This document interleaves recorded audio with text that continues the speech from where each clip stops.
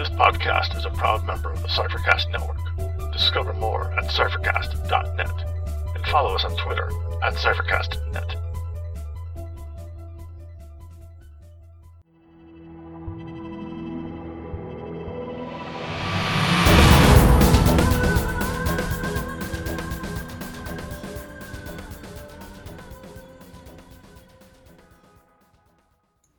Welcome to Incantations, an Invisible Sun podcast.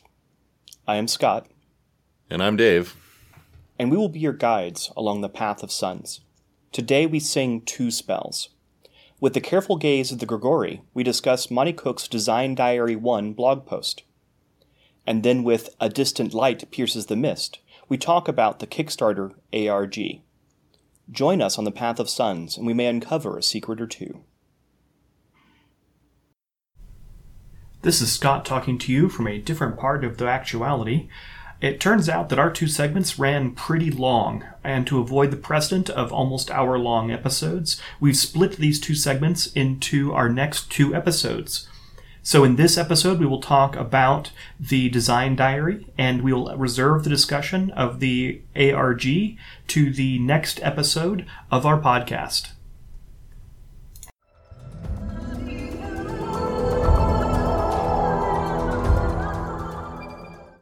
In the careful gaze of the Grigori, we discuss what we know about Invisible Sun, its setting, and its game mechanics. This week we discuss the first design diary from Monte Cook on the basic statistics in the game. You can find a link to this blog post in the show notes, but it's also available on Monte Cook Games' website. Interestingly, the blog post actually starts with a discussion of the popularity of what are referred to as big box board games. These are the relatively expensive and component-rich board games that are selling very well right now and are a big part of the renaissance of board games, where you might get an $80 or $100 board game with tons of minis and counters and components and such things. And Monte Cook says that that was a bit of an inspiration for him about what form a RPG could take, and that it need not be limited to the traditional hardcover book with a character sheet on which you write all of your information, and those sorts of limitations that are brought to us from an era of printing in the late 70s. So, Dave, what was your reaction to this kind of linkage of the game to big box games? Are you excited about using tokens instead of writing down hit points on a character sheet or the equivalent? Well, I'm going to be running the game, so hey, it's not gonna change my experience. But I don't know. Tokens are an interesting idea, and using tokens to track, the stats and your stat pools, like. Yeah, I could see that being all right. I guess I'm not. I don't really have too much of an opinion either way on that one. One of the things that I always ran into is tokens in a game like Magic the Gathering are easily, scattered and knocked around, which is why we tend to write things down. But hey, when you only have 5 people sitting around at a table, it's kind of nice to have that bookkeeping, right there on the table, and you don't have to worry about writing in your hit points in this little tiny box or, keeping track of it on some, scrap paper somewhere else. So the tokens should be pretty cool. But I can give or take tokens, I think. Yeah, I hadn't thought about the asymmetry of the effect of this on players versus GMs if the distribution of work across those is similar to the Cypher system, where the GM's still going to have to track whatever the equivalent of hit points is. It's the players that are really going to experience the tokens. Mm-hmm.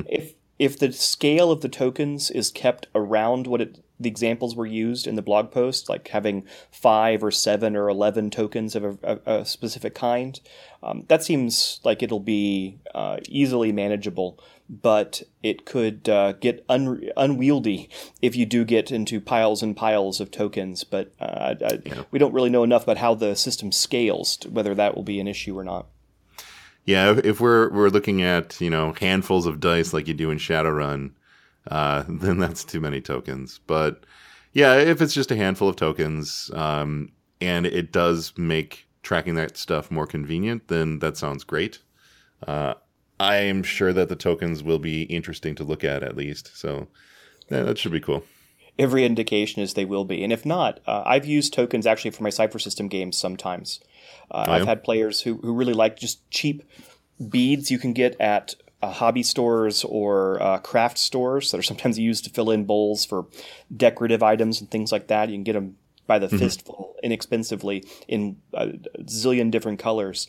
Those have worked pretty well for Cypher System. It adds this level of physicality to actually giving up and spending your points, as well as a visual reference as to where you are in your pool and how much you've spent and how much you could recover, and that had a nice element in the game that I did enjoy. So I'm thinking it'll have a similar effect here. Yeah, that sounds all right. Like a pretty good use for it. Yeah, I'm curious to see, just how much it saves on your bookkeeping. Yeah, and I'm also curious whether we'll just have to fall back on a more traditional style for those of us who play predominantly online. You'll probably have to do that.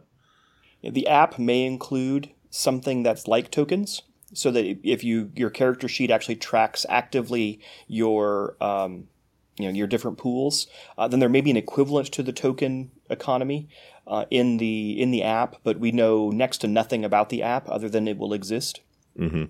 So we'll have to wait to find out more about that. But if we have to fall back on using a more traditional recording mechanism, that's fine too. Just writing down the number of pools in a point or points in a pool. I do that through Roll20 games and Cypher all the time, and it really isn't much of a problem. And I can't imagine it'll be worse than it moving to these other pools in the Invisible Sun. I think it'd be a very similar experience. So he does say that the tracking stats is going to be done with tokens. He then, Monty says in the blog post that in Pandemic, you don't keep track of outbreaks by taking notes. You just, track it with a token on a track on the board. Mm-hmm. So if you're moving a token around on a board, rather than, collecting a pool of tokens, I think I might be more in favor of something like that. Because if you have a handful of tokens, it's kind of hard to it's not hard. It's just, it takes some time to say, how many tokens do I actually have here? Do I have, 6 tokens? Do I have 7? Do I have 11 tokens? So if you're just moving, something on a track to keep track of it, I could see that being a little bit easier, and I might appreciate that a little bit more. Yeah, I think that would be easy, but it also would sacrifice this notion of the kind of the physicality of giving up points and having a physical pool of points to draw from. And it's not clear. It's probably it'll probably be a mixed version of this, where some of the resources are kept Pandemic style with a tracker, and others with an actual pool. The tracker will be very easy to represent online. So we'll have to see how those different approaches are used. But I got the sense that he really liked the physical act of having a pool and spending points that may be reflected somewhat in moving up and down a track, but not fully. But more so than just erasing a number on a page and writing in a new number, which is what kind of a traditional way of tracking hit points or whatever. Mm-hmm. So what are we tracking? Well, he also does talk about the stats that will be included, and they have been discussed at various points in the Kickstarter. There's a little more detail here than I recall, at least. Like the Cypher System, the stats are intended as resources. So having a value having value or points in that stat is going to both represent your abilities, but also be a resource you can spend to modify your success, say your rolls, in relation to the specific skills. So there's 3 types of stats he talks about, 2 of which are similar. So we'll talk about those first. I'm sure there will be some discussion of how this is pronounced, but Certes, C-E-R-T-E-S, Certs or Certes, I don't know what the proper pronunciation is. I was saying Certus in my head, but or Cert. All of these seem valid to me. I don't know what the answer is. This represents physical skills, and in fact has sub-skills named for movement, combat, and physicality. So you have a general skill or ability in your interaction with the physical world, and then you would then specialize within that within that skill to being very good at movement, combat, or physicality. In fact, the way he describes the stats, your character creation process will give you a number. It'll say your Certus skill is 8 points or whatever it may be, and then you take those 8 points and you allocate them across those 3 sub-skill categories, which could leave you balanced or unbalanced based upon how you want to focus your character. So it's a little different than Cypher System, but I think it'll come naturally to people from the Cypher System. We're used to thinking of pools. It's just now there's a physical pool with 3 sub-pools rather than the three pools that we have in the Cypher System itself. Yeah, I'll be curious to see if Certus and Qualia are... Wait, did we talk about Qualia? We're about to get to Qualia. Okay, sorry, I spoiled it. But I'm curious to see if those stat pools are going to function, as your, I guess, hit points in the same way that the Cypher System stat pools function as your hit points. That is an interesting question. We just don't know. It might not even have a hit point system in any recognizable way.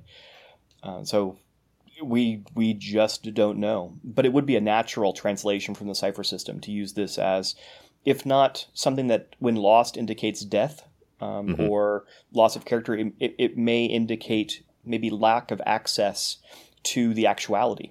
That when you lose these points, you get pulled back into the mundane world. The second stat discussed in the blog post is Qualia, the aforementioned before Qualia. that. I'm sorry? Before we get into Qualia, yes. There was something you had mentioned that I wanted to bring up. Character death. I think that's something we should talk about at some point. Okay. Yeah, I'd mentioned right before the break, which may or may not be obvious to the listener. It depends on if you leave the cat running around in my office. Yeah, no, I understand. I think it's the right choice. That the depletion of the pools may represent the inability of characters to access the actuality. And so it may not be death in a traditional sense, but just being pulled back into the mundane world. There was also something that they mentioned in some of the articles. I think it's gold that you go to. Gold is like the afterlife, sort of. Or else you can just hang out as a ghost. So we should talk about character death at some point. Yes, once I'm not sure I know enough about it to sustain a conversation. It'd be a very long segment of 5 minutes of us going, well, there's 2 times this word appeared. And the rest is guessing, which, I mean, even more guessing than we usually have. But that may come out soon. So sorry about the derail. Let's talk about stats. So the second stat is Qualia. There's more consensus on how to pronounce that than Certus or Certs or whatever it is.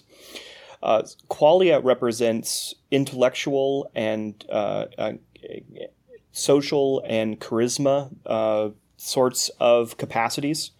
So the sub-skills for Qualia include interaction, which I assume is going to be social interaction, knowledge, sorcery, and sortilege.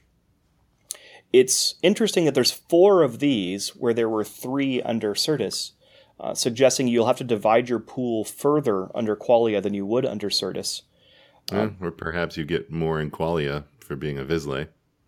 You may get just a straight-up bonus. Though these are also a little bit different. In particular, sortilege strikes me as something a bit different than the other subcategories.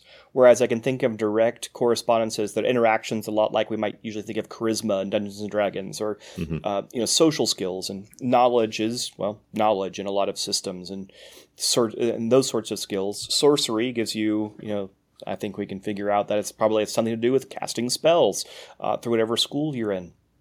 Sortilege is specifically a term associated with drawing or reading the future or predicting the future based upon random draws from some object, such as drawing a tarot card and reading it, or other forms of the of trying to predict the future. So that's so much more narrow than the other three that I'm wondering if it is in fact the same type of subskill as the other subskills, and that might explain why there's 4 of them. Does the article touch on sortilege at all? It just names it. I had to go look up elsewhere what sortilege was. Sure. But it was listed as one of the subskills of Qualia. And given the importance of the Sooth deck in the game itself, I suspect that skill is going to interact directly with the Sooth deck. Yeah. So at this point in the article, it also talks about how those counters that you've divided up, you are going to place those tokens in those pools. So it looks like it's not a track like I was thinking it might be. But yeah, it looks like they're designing for, pools of counters at this point. Yeah.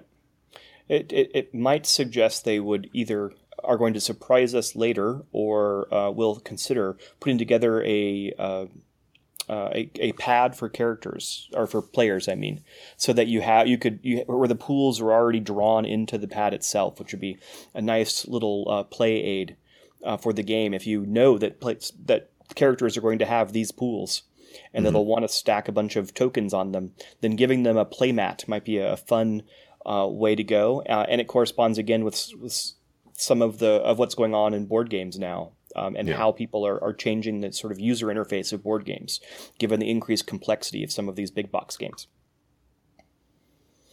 A statement soon after the discussion of Qualia also connects to this notion of complexity, that bonuses under a system that uses these tokens as a resource might be easier to follow because you don't have to worry about your magic list of bonus types.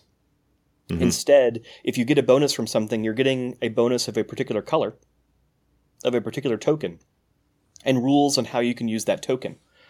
This made me think of the dark days, or at least in terms of complexity, of trying to remember what the different types of bonuses were in 3.5 Pathfinder era Dungeons & Dragons, and what an untyped bonus was versus a typed bonus, and which ones stacked and which ones did not stack. Dude, I totally blocked all that stuff. I forgot there were typed and untyped bonuses, but yeah, now I remember that. Yeah. And actually, I was just on G Plus today talking about this with someone for the Cypher system, where the question was if a description includes a reduction in the difficulty, does that count as an asset towards the cap of reducing difficulty by no more than 2 due to assets? And which is effectively the question is this bonus an asset type or is it untyped? I was in the untyped camp answering that question, but it is a similar sort of question. And if indeed tokens have colors, and those bonuses then will be, a blue token or whatever it may be, that does make it easier to figure out what can you add together and what can you not add together, or what does it mean when you throw these blue tokens in with your pile of red tokens. It might be easier unless they, and I don't think they will after their experiences with 3.0, have type bloat and have tons of different types of tokens that are all different types of bonuses. I don't get the sense that's where this is going. Yeah, I don't get that sense either. And the case here is that you get, they have an example here that, a spell's been cast upon you that's impeding your combat ability. And it puts 3 negative counters in your pool, which are a different color. And the example continues and says that the next 3 times you take an attack action, you're going to suffer a penalty. So it sounds like you would take one of those differently colored tokens out of the pool, and you know how long you're going to be impeded because of them. But you can also spend your normal points from your pool. So it looks like maybe the beneficial counters that you would get from a helpful spell, maybe they're not a different color, maybe they're just additional points in your pool, and you can only spend a certain number of points, just like you can only spend a certain level of effort in the Cypher system. Yeah, so that makes a lot of sense. And I'm thinking that is the direction I sense that this is going. And it would make... I really like what this does for durations of spells. Yes, this part is really great. Yeah, just as hard as keeping track of the types of bonuses is figuring out how many rounds ago you cast haste. And trying to figure out exactly whether that spell or that curse is still active or not. And that almost always gets lost in a fight until people are like, let's assume that's expired by now, or okay, fine, I don't know, let's give it one more round. The use of the physical tokens makes it much easier to keep track because it's in some sense self-tracking, and rather than trying to go off of a rigid time mechanic, which seems antithetical to the tone of the game, where they seem to be trying to move away from these sorts of systems more towards more narrative and easier to track systems. Yeah, I really like this negative counter thing adding to your pool. Like that seems really cool. I like that a lot. And it opens up design space. We'll have to see exactly how much design space it opens. But now if bonuses can result in different types, that may just provide a bunch of different things that spells can do, but also different attacks that monsters can have, or that traps can have, or whatever it is that you're dealing with. But we'll have to see how all of this works. But it seems promising that it might add some complexity, but a manageable level of complexity that is interesting rather than frustrating. Mm-hmm.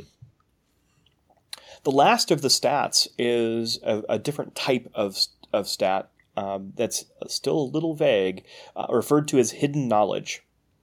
I'm reminded of one of my pet peeves from the Brian Michael Bendis era of, House of M, where he introduced a character whose power was she knows stuff. Good. Yeah, that was deeply satisfying. Well, your characters know stuff. Now, the intent here is that characters only slowly, not through the same processes that they would gain Certus or Qualia, but through some mechanisms might gain hidden knowledge over time that they can use to their advantage in a variety of situations. And that hidden knowledge is a resource that can be collected and spent. But the emphasis is on the narrative use of this knowledge. So rather than staying in the Bendisian realm of knowing stuff, once that resource is spent, you translate the resource into something meaningful within the narrative of the game. So you might say, this this lock looks really complicated. However, I happen to have some hidden knowledge, so I will spend hidden knowledge to suggest that I've read about this type of lock somewhere, and as it is in fact designed by this particular person using this arcane technique of lock design. And given this knowledge, I know that it's particularly vulnerable to this particular technique for picking this lock. And so you translate this hidden knowledge into something useful within the fiction of the game itself.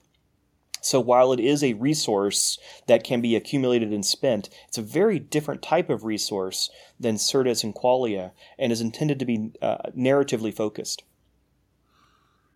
I do like putting in a stat that encourages players to, take more control of the narrative. Like, I'm looking forward to, I guess, kind of offloading that responsibility to them a little bit. The closest analogy I could think of was in the RPG Night's Black Agents. There is a stat called Preparedness, where they wanted to get away from spending an hour at the beginning of every session where your characters are buying equipment just in case they need it. Because the last thing they want to do is get halfway through the Tomb of Horrors and realize they really wish they had a 10-foot pole. Why would you go into the Tomb of Horrors without one? I was about to say, as if they would get that far without a 10-foot pole.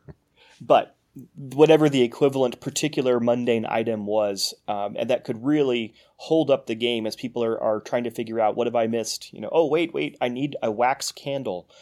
So to get rid of all of that in a game that is supposed to simulate kind of spy fiction in part, and thus is supposed to have a where tech really matters, instead they just have a stat for characters called Preparedness.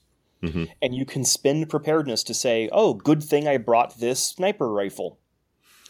Or the equivalent within a fantasy dungeon crawl would be, good thing I brought the wax candle. You didn't have to spend an hour going through the list of all the mundane items and spending your copper points on all of this stuff just in case you need it.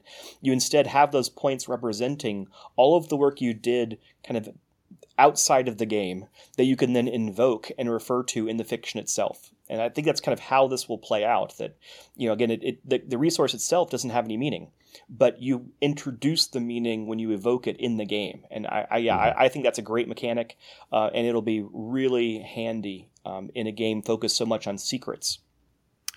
There's another system that has a similar mechanic, and that's the Fantasy Flight Star Wars RPG. Mm-hmm. They have the destiny points, and the way we use them is you can flip them to just sort of, change the narrative a little bit. Put something in there. A lot of times it's, oh, hey, I did pack the thermal detonator.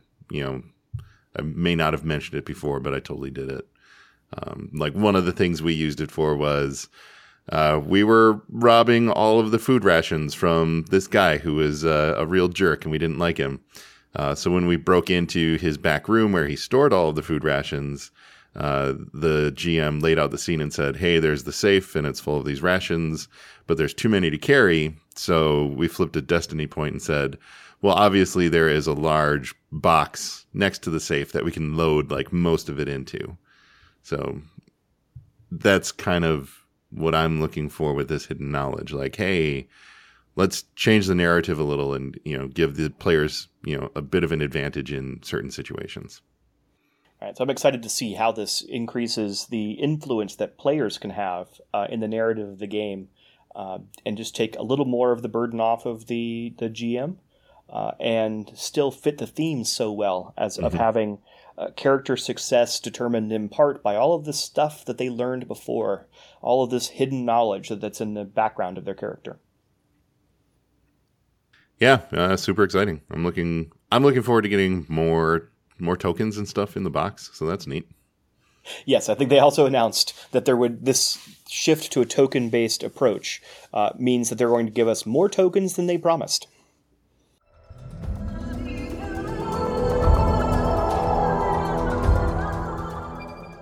This ends our walk. Maybe you discovered something today. Maybe you need to look closer. The music was titled Beyond from Wes Otis and Plate Mail Games. It is available from DriveThru RPG. Invisible Sun is the intellectual property of Monte Cook Games. You can find a link to their website in the show notes. You can find our blog at incantationspodcast.blogspot.com. You can find me at Dr. Scott Robinson on Twitter. And you can find me at Tex_Red on Twitter. So, hey, if you like what you hear, leave us a rating and a review on iTunes. We hear that's really helpful for people to find our show. Another good way to help us out is to tell a friend about the show and tell them, how to find us and where to listen to it. Another thing we should probably mention in this outro is that we are going to be guests on the next episode of the Cyphercaster. Absolutely. Watch for us. Is it the Cyphercaster? What's their podcast called? I believe it is the Cyphercast. That's right. I was mixing it up. The Cyphercaster is the magazine. But yeah, we got to guest on the Cyphercast, and that was a lot of fun, and it was really cool to hang out with another podcast and talk about Invisible Sun and just be able to listen in on what they talk about. And if you haven't got enough from us from the podcast itself, also check our blog, because in addition to the show notes, in the weeks we're not releasing episodes, we're trying to fill in some other material with just blog posts, especially where we can investigate topics that are more visual and thus poorly suited for a podcast environment. So you can get your incantations fix even in weeks when we don't have a podcast to release. Yeah, so thanks for tuning in, and we'll see you in 2 weeks.